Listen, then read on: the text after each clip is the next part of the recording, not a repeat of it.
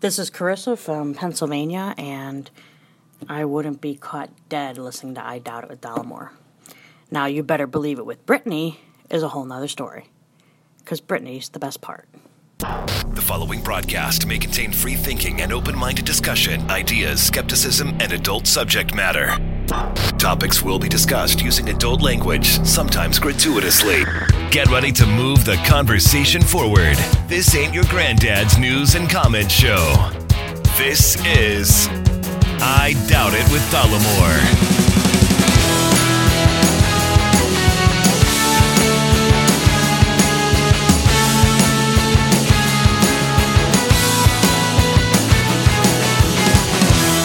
All right, everybody, welcome to the show, and thank you for joining us. Episode 479 of I Doubt It with Dollamore.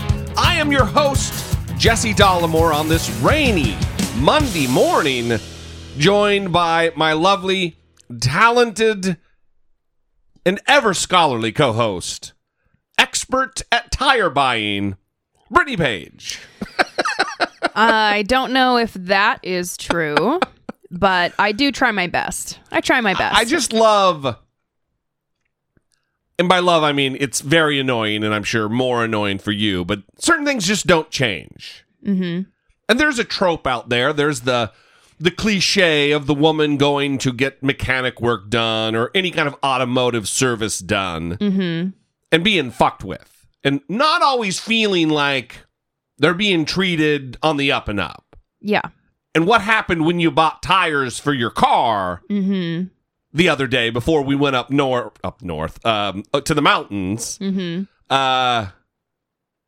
was emblematic of that. Yeah. Well, I've had this experience a lot, and I don't know a lot about cars. And I've tried many different tactics to try to protect myself from the predatory sales behavior of men at car shops. Yeah.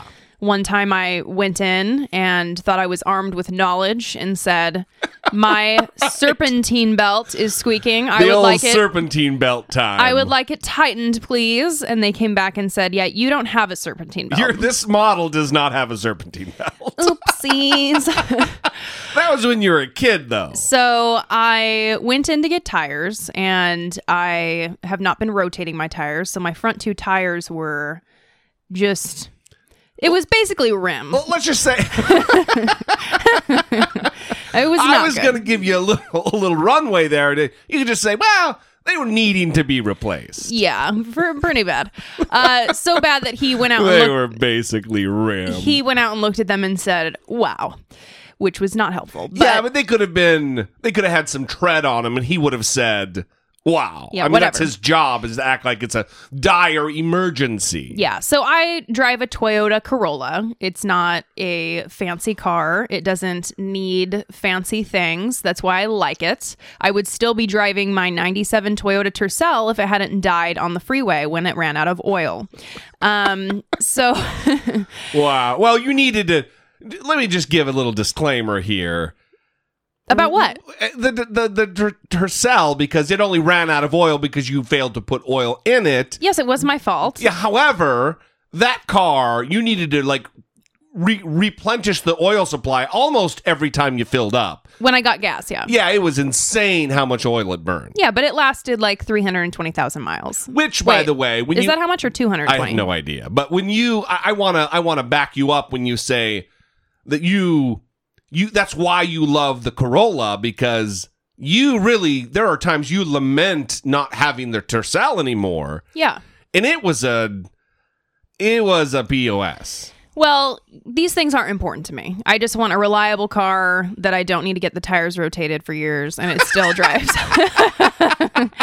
Anyway, so I go in and he sees the tires, and he starts trying to sell me on like these top of the line Michelin $130 per tire.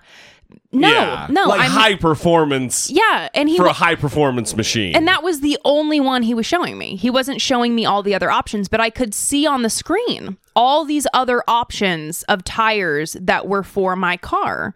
And so I was kind of giving him some time to stop doing what he was doing, thinking that I'm going to pay that much for tires for my Toyota Corolla that I drive in Southern California where it never rains or anything. Can I say that's a great quote, by the way? I was giving him some time to stop doing what he was doing. Yeah. Brittany Page. He did not figure it out. So eventually I just kind of slowly raised my finger to the screen and said, what about this $60 a tire one right here? That one seems great. Yeah. Let's go with that. You're like, well, how unsafe is this tire? Oh, well, it's not unsafe. Then that's the one I want. Yeah, it had like 3 stars next to it. It's fine. Or maybe it was $90 or $80. I don't know. It was significantly cheaper than the only one he felt to tell me about that I needed. So this kind of stuff happens all the time, but it plays to my both ignorance. I'm for sure ignorant about cars. And I can fall into the paranoia of feeling like I need to replace all these things or I need this. That can happen to me. But I'm also very cheap. So if it's expensive, you're not going to win, bro. Dueling Brittany Page characteristics. Yes. Just butting heads. Yeah, the paranoia. and fear that you might be doing the wrong thing. Right. Working against your frugality. Yeah. I'm not going to pay for that. And normally that wins out. Luckily, I think. So, yeah, it all worked out. I got the tires. I didn't pay $1 million for them. And that guy did not learn a lesson.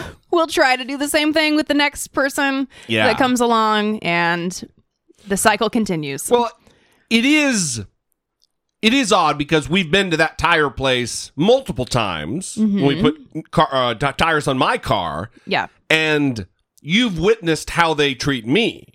Yes. So it is different. It's not, because I do the same exact thing. Whatever the lowest shitty tire is, I go one step up. Yeah. Yeah, because they last virtually as long as the crazy ones. Mm-hmm. It's not like you're going to slide off the fucking road. Mm-hmm. We don't drive in snow. Yeah. I don't need a studded snow tire. Well, and guess what? We did drive in snow in Big Bear. It was fine. It was fine. It was fine. It was perfectly fine. It really was. Without chains, we're just, sliding around, drifting in the Corolla. It was perfect. It was a fun time. It was fun. I was at the wheel. The man was driving. Oh, you think you would have fared very well on those roads driving out of the neighborhood? No, there. I tried to park and I was screaming. Yeah. I'm exactly the problem, for sure. I'm exactly the problem. But I don't think that I'm a normal person. So I'm sure there's other women that are perfectly capable of driving in the snow. Don't categorize it or characterize it like that. Like I'm saying women can't drive in snow. Alive. No, the patriarchy is not alive. Not in this room, sister. On this not podcast, in this room. The patriarchy is alive right now. There are many women, maybe millions of women. I'm friends with so many women. You're desperate to make this stick. There are maybe millions of women who are better drivers in the snow than me. That's not what I'm saying. Yes. I'm saying amongst the 3 people who were in the car at the time while the snow driving was happening, right, I was the most capable. You were the least capable. Mm-hmm. That's what I'm saying. That's nothing to do with the fucking patriarchy. Yes. God damn. What is happening right now? I think you need to relax. God damn! Is that a new one? Yeah, it's from Rick and Morty. There's a character called Noob, and he laughs at Rick's hilarious and off-color jokes, and usually it's just with that reaction. God damn! So, hopefully... It saves me from having to say goddamn all the time. I understand. Yeah. So we got another gift in the mail, and we want to talk about it so that Walter, a.k.a. Steven, doesn't feel left out, like we didn't talk about his lovely gift that he sent us. We got it, and we forgot to talk about it two times in a row because I'm a dumb guy. Yes, exactly. And maybe I just hate gifts from Steven. No, that's not AKA Walter. Reverse that. So this is for me. Hi, Brittany. I know you love music and books, so hopefully you like this and can use it. By the way, what happened with the Shazam entry? Enjoy your gift from Walter, a.k.a. Steven. Yeah, whatever happened to the Shazam game show entry that you were going to pursue? Well, let's just also say it's an iTunes gift card, so thank you very much, sir. What happened with that? Yeah, I didn't do it. So, well, it's simply explained. We'll need to look into that one of these days. So we'll see what happens. But he also sent a gift for you, Jesse D. Hi, Jesse D. This movie is your gift. I know cooking is a passion of yours, and I think you'll really enjoy this movie. It's one of my personal favorites. Merry Christmas. Enjoy your gift. From Walter, a.k.a. Steven. So... in the movies... And it's good news here. I've seen Chef. That's one of the movies. I love Chef. I'm very happy to have it on Blu-ray. Great film. Yeah, and then Black Panther, which is also fantastic. Mm-hmm. The thing with us is we're not big superhero movie people. Mm-hmm. Like I just watched Infinity War. Yeah, Infinity. I was thinking Infinity Stones was the name of the movie, but the Infinity one, it's Avengers, right? Mm-hmm. And pretty good, but then I realized because I went on YouTube and afterward and like looked at all the movies you're supposed to see before you see that one, mm-hmm. and I'd only seen maybe 2 or 3 of the ones that are like prequel to the Infinity movie. Mm-hmm. I'm not making any sense, but those out there, I think they know what I'm talking about. Yeah, I've been listening to Mark Maron again, and he has this thing where he likes to bring up how much he doesn't watch superhero movies, and he doesn't like them. And like he's the kind of person that doesn't like them and doesn't get them. And that's not me. It's funny to me how he's like making that a feature of his personality. Right. He's highlighting that as something he wants to brag about. Yeah, like I don't like those movies, guys. No, it's not even that I don't like them. It's just that we have a certain type of movie that we go to the theater to see a movie. Like Chef, that was a movie we went to the theater. Well, I would say there's just been a lot of superhero movies. It feels like they're coming out all the time. It's happening a lot. Like I haven't seen a Spider-Man since the very first one with Tobey Maguire. It's just a lot of them. So it's kind of hard to keep up with all of the ones. They're like 12 different Spider-Mans deep now. Spider-Men. You know, I heard that Spider-Man, the animated one that they did with John Mulaney is in it. That's with really good. Kid? I don't know. I haven't seen anything about it. Peter Parker in that is a black kid, which, fuck yeah. More power to him. It's great. I haven't seen anything about it. I haven't seen a preview for it. All I've heard is John Mulaney talking about how he was in it. And then I've heard people talking about how good it was, that it was like the best thing that they've seen this year. So they're casting tall children. Mm-hmm. John Mulaney. Exactly. Good job. Yeah. Well, thank you, Walter, a.k.a. Steven. We appreciate it very much. Yes. We love... It is kind of a treat when you go to the P.O. box and... Well, let me juxtapose it against what it's like when there's nothing there. It is kind of like a you open it up and... Oh. Yeah. Fucking sad. Yeah. Well, I'm someone who sends cards to my friends on their birthdays, and I had one of my friends tell me... It's very unique. What a unique thing. No, I actually had my friend tell me that it is unique. Oh, really? That I'm the only person that sends them cards. Huh. Yeah. So... You're like a grandma. Do you put like a $5 bill in there too? No. I really should be better about it. I wish I did it more for more people. And maybe that'll be one of my resolutions, but we'll see what happens. Wow. Yeah.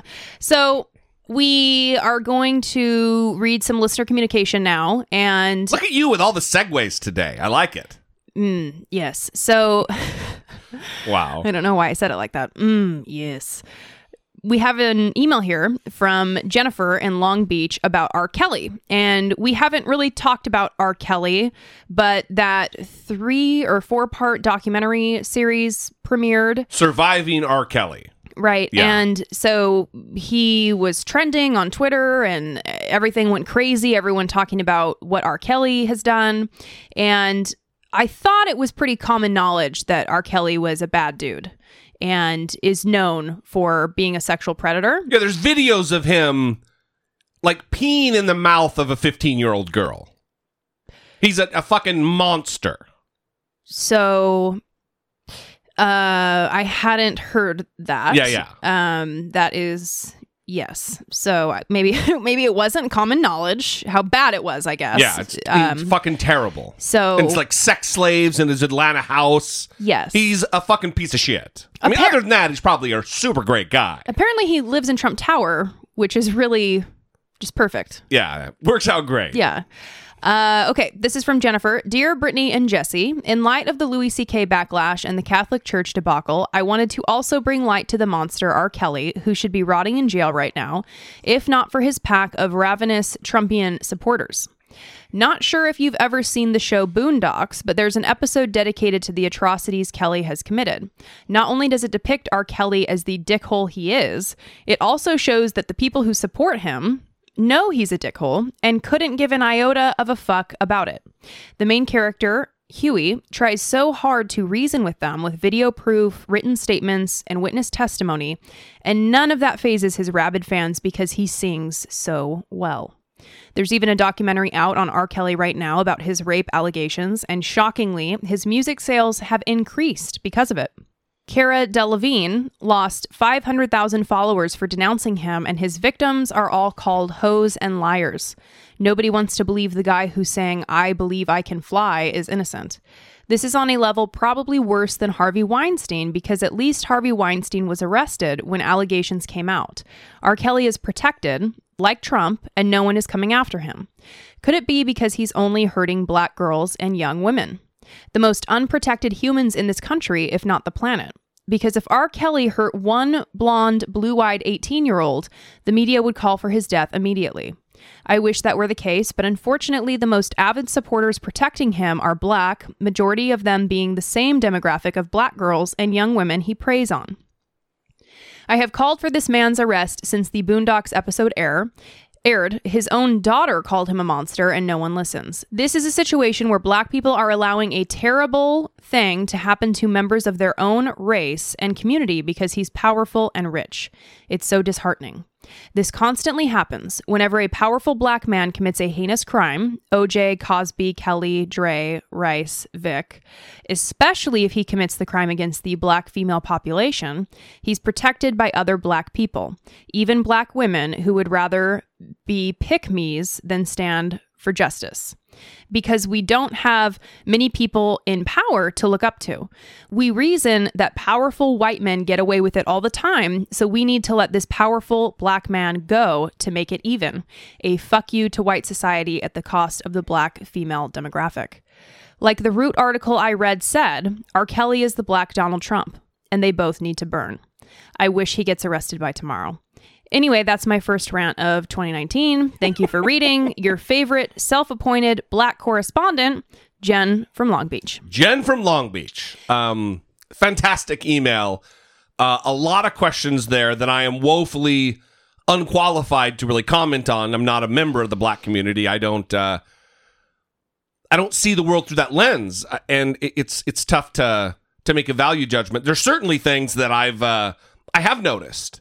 Like even related to Bill Cosby, that I've seen comments about, well, because Harvey Weinstein didn't go to prison, Bill Cosby should go free. Mm-hmm. Seemingly completely disregarding the experience, the trauma, the victimization of the women in the case of Bill Cosby. Right. And similarly with R. Kelly. Mm-hmm. Yeah, it was interesting when we got this email from Jennifer. We had actually just been talking about an article that I read. I think it was in The Atlantic. And it was a scholar that was kind of reviewing the literature on why this phenomenon exists throughout history, of kind of what Jennifer is describing, where the community that has been preyed upon is the same community that defends the predator. And like what Jen said, one of the things the article touched on was the white people aspect, right? That white people get away with it. Also that black men have historically been falsely accused of rape in order to kill them. Yeah. To lynch them. Yeah. And so that is obviously a strong point, but also the perception of young black girls as being more mature, more sexually mature. Right. At a young age. Which we've seen in studies related to punishment in school and countless studies. Right. So thinking that they are, even though they are children, even though they are teenagers, that they are old enough to make these decisions because somehow they are more mature than young white girls, which obviously not the case. Not the case at all. Right. Just a racist perception. So it is interesting how even like John Legend apparently was in the docuseries, and people were tweeting him, praising him for coming out and speaking out. And he wrote a tweet that said basically, yeah, it wasn't a big deal for me. He's a predator. Yeah. Why wouldn't I speak out? I stand with the victims. It's as simple as that. Look, I can understand the apprehension of accepting these types of claims based on the history of false allegations and false accusations against black men throughout history of the United States. But ultimately, you can't stack one injustice upon another and then think that equals justice somehow. Then you just have a fucking pile of injustice. A growing number of victims. And in the case of sexual violence, that just, it doesn't sit well. So I want to say that this documentary, in case you want to watch it, it aired on Lifetime. So if you want to track it down, Surviving R. Kelly.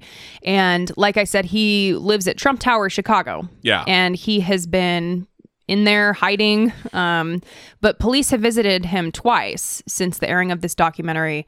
Once during his birthday party, after they had received a tip that there was an outstanding warrant for his arrest. They went there, talked to him, determined that the information was not accurate, and then left without arresting him or citing him. And then they also received a tip that 2 women were being held hostage in Trump Tower, Chicago. The police went there and interviewed the women who have now been identified, and they said that they are not being held hostage, and they left without making any arrests. And the parents of those women say that R. Kelly has brainwashed them, and you've heard this before. Where the sex slave thing that you were touching on, where he has these women and they can't leave the house, and he treats them in a very demeaning, abusive way. And I think they interviewed some people who had made it out of that situation on the documentary as well. So really terrible. Yeah, I think likely something will come of this. I haven't seen the documentary. I'm gonna hopefully be able to find it on, I don't know if we have Lifetime, but watch it. Hard to speak about something that you haven't fully watched, although I am privy to enough of his sordid activities to make some kind of a judgment. So, thank you, Jen. We appreciate the email very much. Listen, I would love to hear from everybody on this topic. 657-464-7609. You can also email a voice memo from your smartphone to idoubitit@dollamore.com, or simply email us like Jen from Long Beach did. We also have another email from Bob K. Hi to both of you. My question is, why is there no challenge to Trump about the humanitarian part of this crisis? America sends aid to almost everywhere in the world when people are in need, and yet we don't send it to the people at the Mexican border. We should be sending blankets, food, water, shelter, and more to them if this were a true humanitarian crisis. We need to challenge the orange monster in chief about his description of the situation. Your thoughts? Bob K. I completely agree. However, I don't believe, and this isn't to discount your point, Donald Trump is not explaining this as like when he says he wants to declare a national emergency. It's not based on what's happening, the humanitarian crisis. He's talking about the national emergency that doesn't exist related to unfettered, insane, open border immigration, which is a lie. It's based on a lie. It's a fabrication. We absolutely, as a nation, being the wealthiest country on the goddamn planet, should be doing a better job, or any job at all, of taking care of the conditions south of our southern border. It is people living in squalor, open sewers. It is disgraceful that we're not doing more. For sure. Thank you for that. We appreciate it very much. I don't think we have any follow-up, so we're just going to move on, chugging along with the program.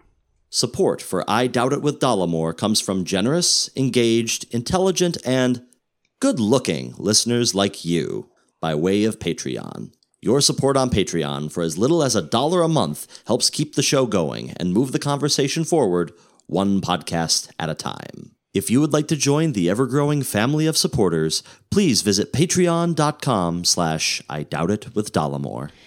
If you are new to the show and you're like, what the hell is Patreon? Patreon is a website where you can go and sign up for any dollar amount per month, and then you get kind of smashed into a reward tier. Smashed is not the appropriate word. And you can get stickers, access to monthly Google Hangouts, the new newsletter that we're putting together with a collection of articles and recipes and things that we care about that you might not care about, but we want to know what you care about. So tell us what you care about. It's just also just another layer of connection of community. Exactly. Yeah. So don't be afraid of Patreon. They love to kick white supremacists off their platform. So if you like that kind of thing, then you'll like Patreon. They're doing a pretty goddamn good job. So PayPal is another way that you can support us, and obviously shopping on Amazon, dollamore.com/Amazon. No additional cost to you, but we get a little something from Mr. Bezos. And every little bit goes a long way. Or as Trump calls him, Mr. Bozo. Mr. Bozo. Really?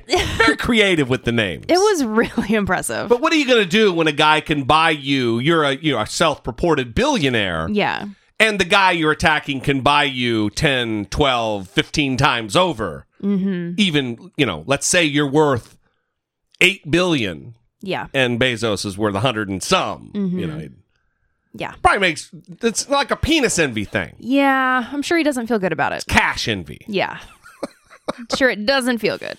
Which doesn't make Jeff Bezos a good guy. By all accounts, he's, kind of a piece of shit. But, what are you going to do? He could give more of his money away. He sure could. Mm-hmm. Hey, Jeff, if you're listening, you can go to patreon.com. After what I just said, let me give this plug.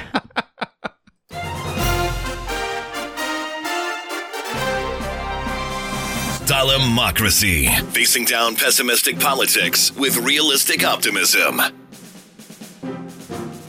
We have two new Democrats in the race for president for 2020. It's starting. Tulsi Gabbard announced, well, she hasn't officially announced, but she announced her intention to run. She announced her intention to announce that she's going to be running for president on Van Jones' show. Mm-hmm. Are you going to run for president of the United States and do something about it? Do you think you should? Do you think you should? Are you going to run?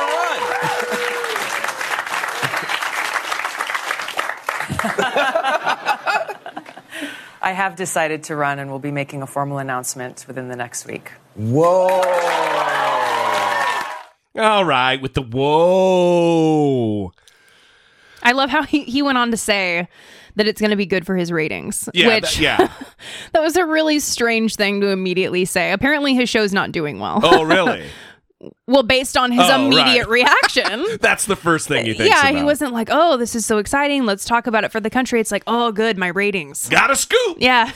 So there's a lot of consternation right now surrounding Tulsi Gabbard. I will say this, not that my opinion matters too much, but she's a no for me.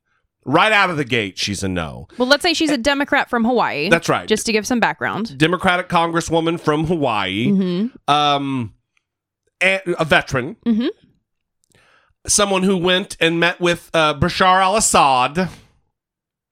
And that's more kind of where I come in on it. There's a lot of controversy right now surrounding her position on LGBTQ issues. Mm-hmm. And her appearance in commercials and past, I want to stress that, but past ideologies and thoughts surrounding gay marriage.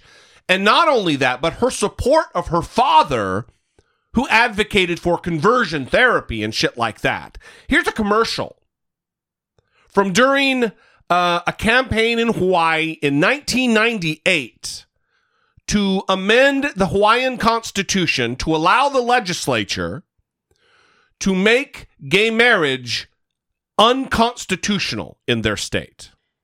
So before we play this, we want to say that the people who are appearing in this video, at least some of them, are members of her family. And including her. Yes, and her father is a prominent anti-gay activist. So that's just some context for the video you're about to hear. Each of us has the right to marry, but we don't have the absolute right to marry anyone we want. For example, I'm not allowed to marry my daughter or my son. I can't marry my sister or my brother. And I can't marry Kivo. And I can't marry my dog. This doesn't mean we don't have civil rights. Don't open the door to weird marriages. Don't let homosexuals force their values on the people of Hawaii. Vote yes on the marriage amendment.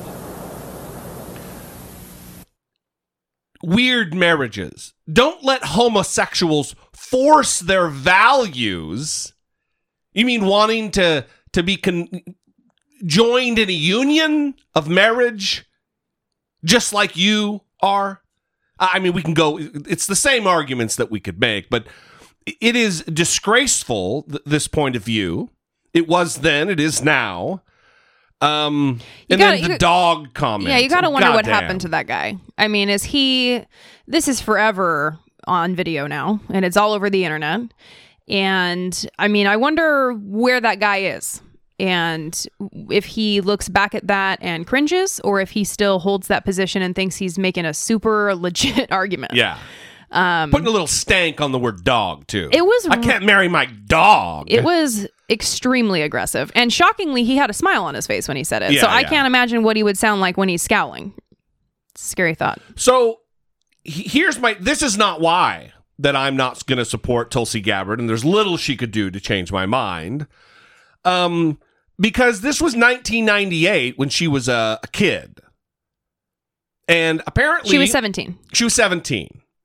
Possibly 18, depending on the She was months. the youngest state legislator in the state's history.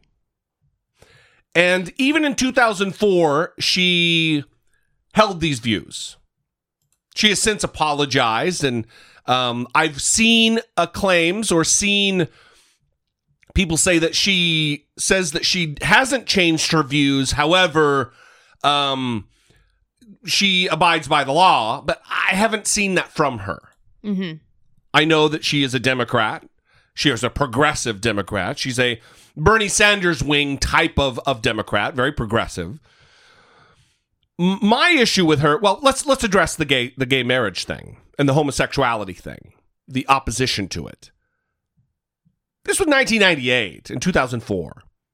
If you're going to demonize her for holding these up, she's 37 now, so she was young then. Mm-hmm. If you're going to demonize her for not being in favor of gay marriage in 2004, then you better hold not only Hillary Clinton to that same standard, you better hold Barack Obama to that same standard, who didn't come around on gay marriage until 2012.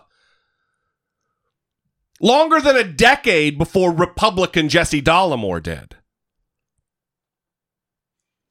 Well, and I would say, I mean, I don't know if you paused for a little bit there. Yeah. Is it okay if I? Yeah, sure. Okay, because you seem a little angry. So I didn't know if you needed a minute to pause. No, this particular issue bothers me about Democrats because it's like they've rewritten history and act like Barack Obama was always in favor of gay marriage. Mm-hmm. And he was not, and neither was Hillary Clinton. So if you're going to demonize her, and she is on the chopping block right now because of this, then you hold everyone to that same standard. Well, and I guess, yeah, here's... And that's coming from someone who's not supporting her. Sorry, now I'll shut my mouth. Here's what the difference is. So obviously, if she was 17 in that video, I don't think that this video is the smoking gun. Yeah, for sure not. She was obviously indoctrinated into a belief system as a young person by her father. Her nutter butter dad. And it's not our choice, the families that we're born into, right? Yeah. I mean, I have photos of me doing the Nazi salute with the founder of Aryan Nations. My brother's wearing a Nazi armband. You know, we're kids. if that were to resurface, or I mean, I have it, so it's not going anywhere until I decide. But if that were to come up, if I was running for office or something, yes, ask me questions about that, 100%. Yeah. But ultimately, the question is, are those your beliefs still? What have you done? Prove it to us, right? That more than anything. And with Tulsi Gabbard, she was still on the anti-gay train when she first entered politics in 2002. During her first run for state legislature in 2002, she was working with her father still, close with her anti-gay activist father. And obviously, like you're saying, that wasn't unique to Democrats to still have anti-gay positions, right? Be against gay marriage. Mm-hmm. But I guess there should be additional questions here because there's going to be some work to undo that indoctrination, right? For sure. And if she's 17 and appearing in a video about marrying the dog, you know, that is kind of aggressive, and that might go above and beyond what was the norm in terms of what people were saying at that time. It's certainly not the norm. That's like a fundamentalist evangelical Christian point of view. Right. Yeah. So now that all of this is coming out, she has issued a statement, and this is her statement. Quote, "First, let me say I regret the positions I took in the past and the things I said. I'm grateful for those in the LGBTQ community who have shared their aloha with me throughout my personal journey. Over the past 6 years in Congress, I have been fortunate to have had the opportunity to help work toward passing legislation that ensures equal rights and protections on LGBTQ plus issues, such as the Equality Act, the repeal of DOMA, Restore Honor to Service Members Act, and the Employment Non-Discrimination Act, the Safe Schools Improvement Act, and the Equality for All Resolution. Much work remains to ensure equality and civil rights protections for LGBTQ plus Americans, and if elected president, I will continue to fight for equal rights for all." So even with that, my question still is, what about your dad? Yeah. What's the relationship there? What's the indoctrination that you received? There needs to be a denouncement of at the very least, his views. I think so. Yeah. Yeah. And I think also, I mean, she says that she regrets the positions that she took in the past and the things that she said. Does that mean that she rejects those beliefs? Yeah. And doesn't want any part of them? It does seem like a calculated parsing of words. Yeah, I would like a little bit more of a forceful rejection. Yeah. You know what I mean? Yeah. And I don't feel like I'm getting that. For me, I think she's just a little too close. Well, first of all, she rushed. She was tripping all the fuck over herself to get to Trump Tower in the aftermath of Donald Trump's election in 2016. During the transition, she was eager to meet with Donald Trump. She has problematic views about Bashar al-Assad. As I mentioned before, she went to Syria and met with him. Mm-hmm. That's a problem for me. Mm-hmm. Going off half-cocked is not what you do if you want to be a sober leader of the free world. So for me, she's just not there yet. She's not ready for prime time. And she's not going to last long in the race. She'll end up. A lot of times people run for president to up their profile and maybe get a position within the administration of their party if their party gets elected to the office.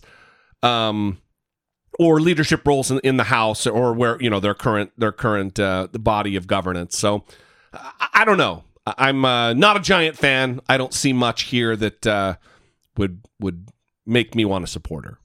Yeah, and I don't know how I feel about this because the two people we're talking about are really like nobodies, right? Their names are not well known, and they haven't been on the top of the polling that we've been seeing about who's likely to do well. And it just seems like, what do you think you can bring to the table? Like, I want to hear that right now. I know she hasn't announced yet, but I want to know, like, what do these people think is so unique about them that they're throwing their hat in the ring and ready to go?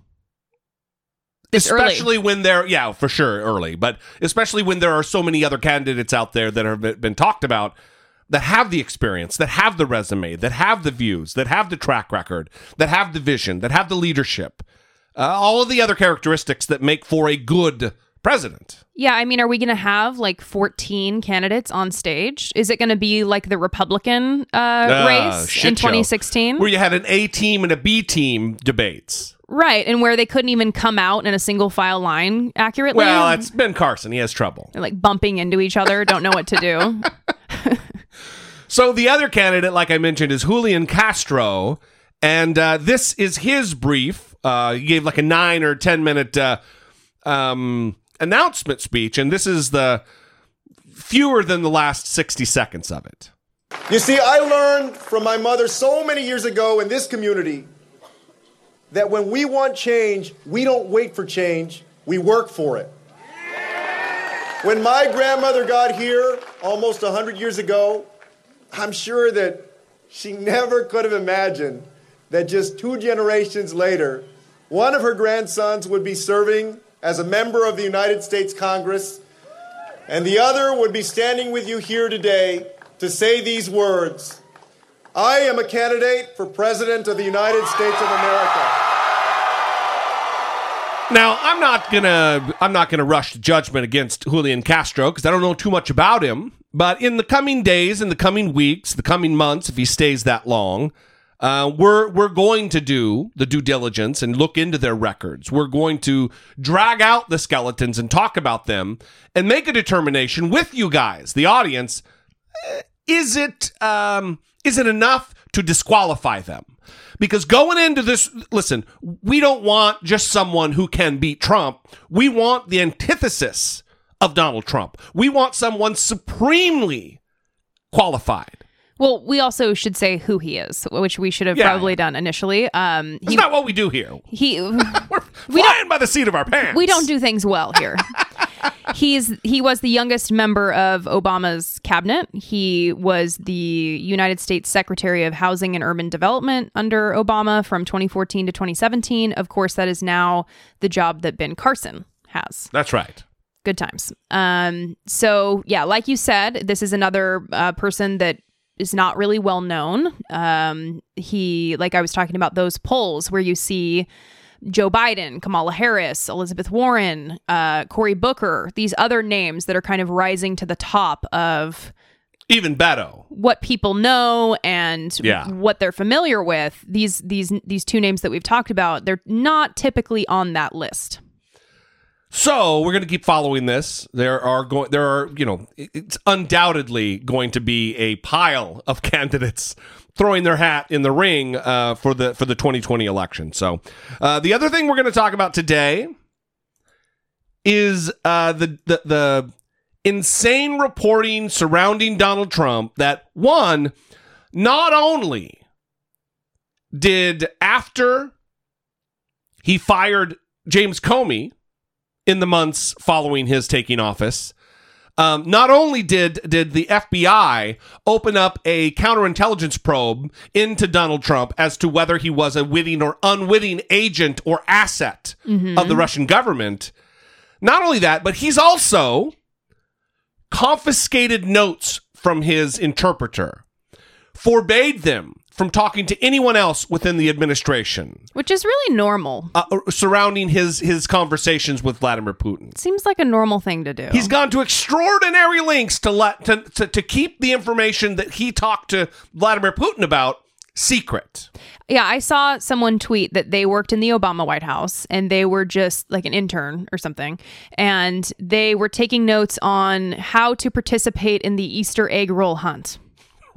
Right. And they went high-level talks. Yeah, for sure that happened in the Situation Room. They went to throw their chicken scratch paper in the trash, and someone was like, "No, you can't throw that away.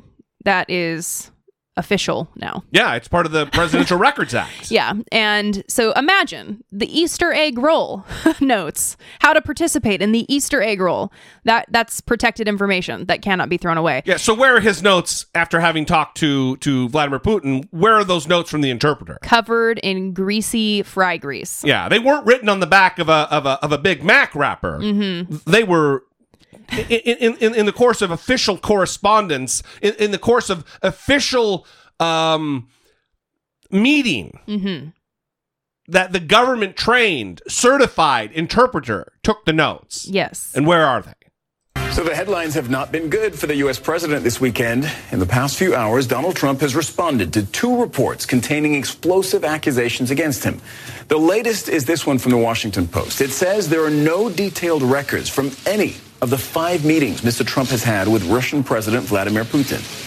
The Post says Trump went to extraordinary lengths to keep the specifics of those conversations secret, including, on at least one occasion, confiscating the notes from the only person who'd been in the room with him. That's his interpreter, and not allowing the interpreter to discuss the meetings with anyone else in the administration. I'm not keeping anything under wraps. I couldn't care less. I mean, it's so ridiculous. These people make it up. This reporting comes just a day after another jaw-dropping story, this one from the New York Times. It said the FBI began a counterintelligence inquiry into Mr. Trump himself in the days after he fired FBI Director James Comey. The FBI reportedly wanted to know if the president was working to benefit Russia. Here's Mr. Trump's answer to that. Are you now, or have you ever worked for Russia, Mr. President? I think it's the most insulting thing I've ever been asked. I think it's the most insulting article I've ever had written. And if you read the article, you'd see that they found absolutely nothing. Members of Mr. Trump's administration are coming to their boss's defense, as you'd expect. Boris Sanchez has that part of the story from the White House. President Trump launched a barrage of tweets on Saturday morning, responding to reporting in the New York Times that shortly after he fired former FBI Director James Comey, the FBI launched an investigation, a counterintelligence investigation, to find out whether President Trump had wittingly or unwittingly begun working for the Russian government, potentially against American interests. CNN has confirmed that that investigation was in fact opened. We should point out the president tweeted this, quote, "Wow, just learned in the failing New York Times that the corrupt former leaders of the FBI, almost all fired or forced to leave the agency for some very bad reasons, opened up an investigation on me for no reason and with no proof after I fired Lion James Comey, a total sleaze." Now, the president's own behavior after firing Comey is, according to the New York Times, what set agents off and raised red flags into the president's behavior and led to the opening of this investigation. Notably, one of those instances involved a letter that was drafted in May of 2017 before Comey was fired that listed the president's reasons for firing the now former FBI director. That letter was apparently blocked by former White House counsel Don McGahn, who threatened to resign if it was released. We know that letter is now in the possession of special counsel Robert Mueller and is part of his inquiry into whether the president committed obstruction of justice by firing James Comey. Now others are coming to the defense of the president, including Secretary of State Mike Pompeo, who on a Sunday morning talk show called the reporting in the New York Times ludicrous. Listen to this. I'm not going to comment on New York Times stories, but I'll certainly say this, that the notion that President Trump is a threat to American national security is absolutely ludicrous. Just to clarify, since you were CIA director, did you have any idea that this investigation was happening? Margaret, I've answered this question repeatedly, indeed, on your show. The idea that's contained in the New York Times story that President Trump was a threat to American national security is silly on its face and not worthy of a response. The press secretary, Sarah Sanders, also weighed in late on Friday evening, putting out a statement that called James Comey a disgraced partisan hack and also said that the reporting in the New York Times was absurd. Boris Sanchez, CNN at the White House. I just feel exhausted every single day. Yeah. I feel completely exhausted. I wonder if this is how people who paid attention during Watergate felt, because every single day it is just a new barrage of insane, crazy statements and responses. Listening to that statement from Sarah Huckabee Sanders, I mean, what is going to happen to her? What does she think she's going to do? Yeah. Because this is not going to end well. And every single day that passes, it gets more clear that this is not going to end well for any of these people. Yeah. That she covered for someone, at the very least, sympathetic to the agenda of a hostile foreign adversary. At the very least, sympathetic. but possibly working directly for or in concert with. That's traitorous. It's just, so all this news about him taking the notes, and what was it, on five different locations that he's met with Putin? Five different times, face-to-face meetings. And now there's no record of anything that was said during any of those meetings. Even within classified accounts, there are no details. The CIA, the NS, there are no records, even in classified files. Yeah. That should be alarming to everyone, including hawkish national security Republicans. But where the fuck are they? Yeah. Where are they? Hello? Republicans? Yeah. Lindsey Graham wants him to call up for a national emergency. Also, let me say this. How many times can you be asked the question, so Mike Pompeo, former director of the CIA, current Secretary of State, was there a counterintelligence investigation launched by the FBI? You would certainly know about that, being the director of the CIA. Margaret. Oh, the notion. I've already answered that. The notion that Donald Trump is a threat to American national security is ludicrous. Yeah, but did the investigation happen? Oh, I've already answered this. I'm not going to dignify it. Why won't you dignify? All you have to say is, no, it didn't happen. And the fact that you're not answering it means it fucking happened. Well, and Donald Trump was in the same situation because this news broke on the weekend, and he happened to be doing an interview with Judge Jeanine Pirro on Fox News. And she asked him the question. I was shocked she asked. I mean, yes, but she was also laughing as she teed it up. She's like, ha ha ha, let's ask you about this crazy reporting that we know isn't right. But she asked him the question, and he did not answer. I want to move on to another subject. New York Times reported that the FBI opened a counterintelligence investigation the day after you fired James Comey in May of 17. And the investigation was whether you were actively working for Russia or unwittingly. So I'm going to ask you, are you now, or have you ever worked for Russia, Mr. President? I think it's the most insulting thing I've ever been asked. I think it's the most insulting article I've ever had written. And if you read the article, you'd see that they found absolutely nothing. But the headline of that article, it's called The Failing New York Times for a reason. They've gotten me wrong for 3 years. They've actually gotten me wrong for many years before that. But you look at what's going on. You know, I fired James Comey. I call him Lion James Comey because he was a terrible liar, and he did a terrible job as the FBI director. Look at what happened with Hillary Clinton and the emails and the Hillary Clinton investigation, one of the biggest screw-ups that anybody's ever seen as an investigation. And what happened after I fired him, Andrew McCabe, Peter Strzok, his lover, Lisa Page, they did it. And, you know, they're all gone. Most of those people, many people from the top ranks of the FBI, they've all been fired or they had to leave. And they're all gone. This is what they were talking about. And obviously nothing was found. And I can tell you this, if you ask the folks in Russia, I've been tougher on Russia than anybody else, probably any other president, period. But certainly the last 3 or 4 presidents, modern-day presidents, nobody's been as tough as I have from any standpoint, including the fact that we're doing oil like we've never done it. We're setting records in our country with oil and exporting oil and many other things. So, which is obviously not great for them because that's where they get their money for the most part. But many other things. So I think it was a great insult, and the New York Times is a disaster as a paper. It's a very horrible thing they said, and they've gone so far that people that weren't necessary believers are now big believers because they said that was a step too far. They really are a disaster of a newspaper. Well, you know, when you think about it, the people that were involved in that are all So let's flip the context here a little bit. Okay? Yeah. Have you cheated on me?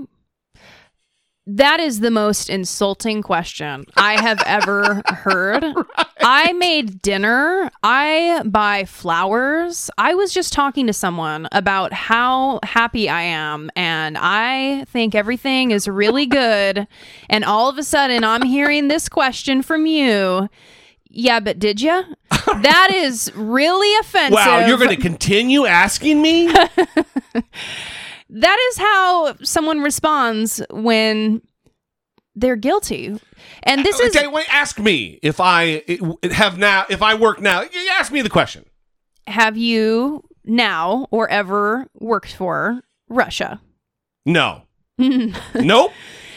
Never have. And you have to wonder. No matter how insulting the question seems, that's an important thing you want to have a no on. Yeah. So listen, I have seen liberals say on the internet, every time a news story comes out, yeah, we already knew this. Yeah, we don't know, right? We have a hunch. Yeah. And we're using our brains to accumulate the vast amounts of evidence that are pointing in a certain direction. Right. And we're thinking animals, so we can do that. But we don't know for sure, right? And the thing is, Donald Trump is acting like a very guilty person would act. He is taking the notes. The cheating analogy is exactly that. I mean, that's spot the fuck on. He doesn't want record of his communications with Putin. He won't answer questions. All of this just paints a very bad picture for him. Yeah. And if it comes out that he is not colluding with Russia, the question would be, why the fuck were you acting like a knucklehead? Yeah, why are you taking the notes? Why don't you want any record of your conversations with Putin? Like, what is going on? It won't add up. Well, not only that, but it's not like he does this with everybody. When he meets with Justin Trudeau, he's not making sure that it's secret. Yeah. When he meets with even assholes like Rodrigo Duterte in the Philippines, he doesn't make sure that the readout of the call is taken and scrubbed from the record and not entered into a database of information that would be maintained by the CIA. He doesn't do that. It's only with Vladimir Putin. Mm-hmm. That's not normal. Mm-hmm. It is dangerous. It is unacceptable for the leader of our country, to whom the security of our nation is he's responsible for that. Mm-hmm. Anyway, there are several takes on this. I often go to Juliet Kayyem, mm-hmm. who I believe is a Harvard professor of national security. She has lived and worked in this space. She is someone that I respect immensely, maybe above anybody else. I take her opinion. When she speaks, when she has a hot take, when she makes a prediction, I listen. And this is what she had to say. This, Juliet, you being a security expert. So, as Adam said, there's a criminal element to this, and then there's also a counter-intelligence investigation into whether the president constituted possible threat to national security. Connect the dots for us here.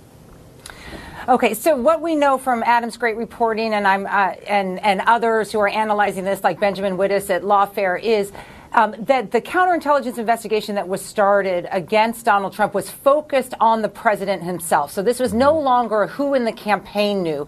This is Trump specifically. So just everyone take a step back. The FBI opened a counterintelligence investigation on the president himself.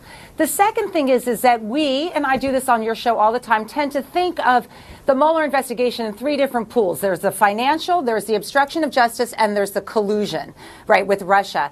Now what we need to think about is the collusion, which we tend to think about between Russia and Trump, and the obstruction of justice investigation, which we tend to think of as just a Trump issue, are they the same? I mean, in other words, does the collusion extend to things like the firing of James Comey? And that's a significant move. I'm not going to connect any more dots because we obviously don't know where the investigation went. But I will end with this point. How would a president compromised by the Russians behave? and give me any moment that in the last 2 years where Trump has behaved differently. And that's what I took away from this story. Poignant. Think about how someone who has been compromised by an enemy of the United States relative to their interests over the interests of the United States and our allies, and how would they act? The picture of Donald Trump comes clearly into focus. Now listen to this. We'll wrap Dollamocracy with this.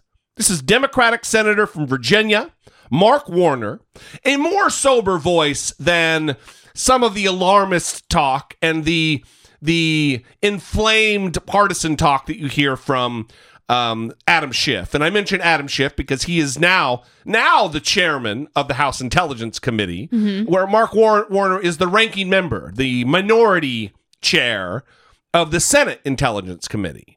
And he is a guy who doesn't like to overstate in any more than he knows. He's kind of a boring guy, but that's the kind of guy you want in that position. And this is what he has to say when asked about Donald Trump possibly being a Russian agent. Trump slammed the idea last note as the most insulting thing he's ever been asked, adding, quote, "They found absolutely nothing." On its face, it's a stunning turn of events. Do you think the president of the United States ever worked on behalf of the Russians against American interests? Well, Jake, that's the defining question of our investigation and the Mueller investigation. Was there collusion? I'm not going to talk about what we may have been briefed in the Gang of Eight when these investigations opened, but I do think it's curious that throughout that whole summer when these investigations started, you had Vladimir Putin policies almost being parroted by Donald Trump. You had Trump say only nice things about Putin. He never spoke ill about Russia. The Republican campaign doctrines softened on Russia and decreased their willingness to defend Ukraine. There was a series of outside actions. I think we all remember when Trump in his bluster basically said to the Russians, if you've got more emails, bring them on. These are not actions of a traditional president for the United States. All right, but let me. So listen, any other time in American history, if a member of the opposition party to the president was asked, hey, listen, Democratic senator, do you think George W. Bush is an agent of this foreign nation? They would say, what? That is fucking ridiculous. Of course not. If you asked a Republican during Clinton's administration or Obama's administration, hey, are those guys working on behalf of a hostile foreign adversary against the interest of the United States, security and economic and otherwise? They would say, no way. We disagree fundamentally on policy, but no.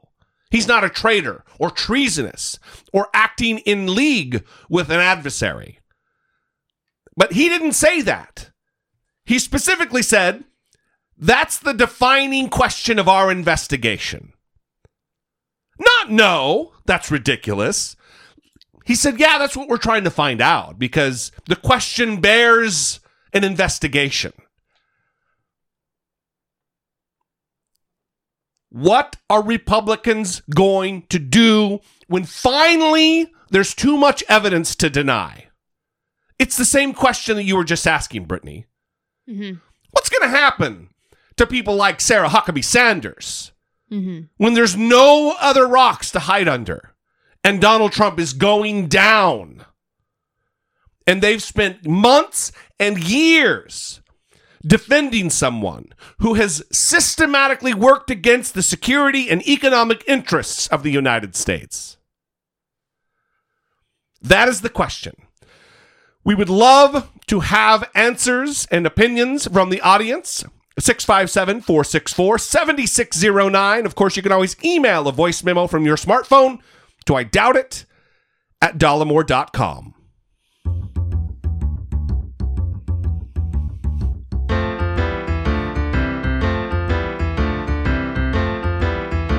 It's the asshole of today. Jessica Fowler and Amber Harrell, I would assume is how you pronounce that. So this was a listener submitted asshole of today recommendation. All right. And these two women have been charged with sexually assaulting a transgender woman at a bar in Raleigh, North Carolina. Ugh. And this was in NBC News. It hit the major outlets. And I think that is a positive thing because a lot of the animus surrounding transgender people and the bathroom issue in particular is that anti-trans people say that they are predators, right? Sexual predators who cannot be let into the bathroom. Otherwise, they will sexually assault whoever is in the bathroom. Our children are at risk of assault. Our wives are at risk of assault from transgender people. Right. Yeah. When that's just, the facts don't bear that. The facts don't bear that out. Right. And this case really paints a picture there. The woman was inside the women's bathroom at a bar, and the two women that have been arrested walked in and started verbally abusing her and exposed themselves and started touching her. Jesus. The woman that was attacked says that they continued to assault her outside the bathroom and ignored her and bartender's orders to stop. So there were witnesses in this case because it happened also outside of the bathroom. NBC News notes in this article that according to a 2015 U.S. transgender survey, 47% of trans people surveyed reported being sexually assaulted in their lifetime. Half. Think about that. That if you look to your left or your right, more than 1.5 of those people, I don't know how the math works out, but half of their population. Mm-hmm. So that is, it's disgusting. And you know what? Let's say this.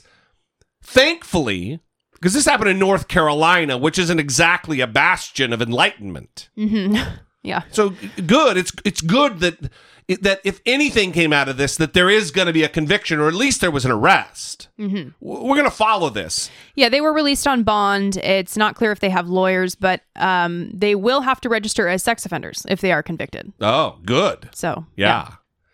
Well, right on. So that a little bit of a silver lining, at least a potential silver lining. Yeah.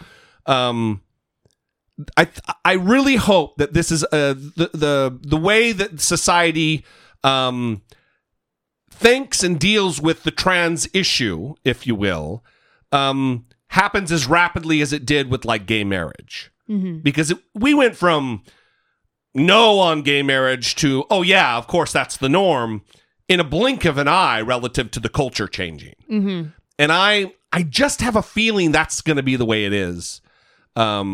In however long it takes, but I think it's going to be a very quick turnaround, and I'm hopeful for that. Well, and the media has a responsibility, and I have 30 tabs open like usual, and one of them is an article I'm getting ready to read about, is the media going to do something different this time around with Donald Trump? I would say no. In the election 2020. Well, anyway, the media has the power to inform the people in such a way that they understand reality.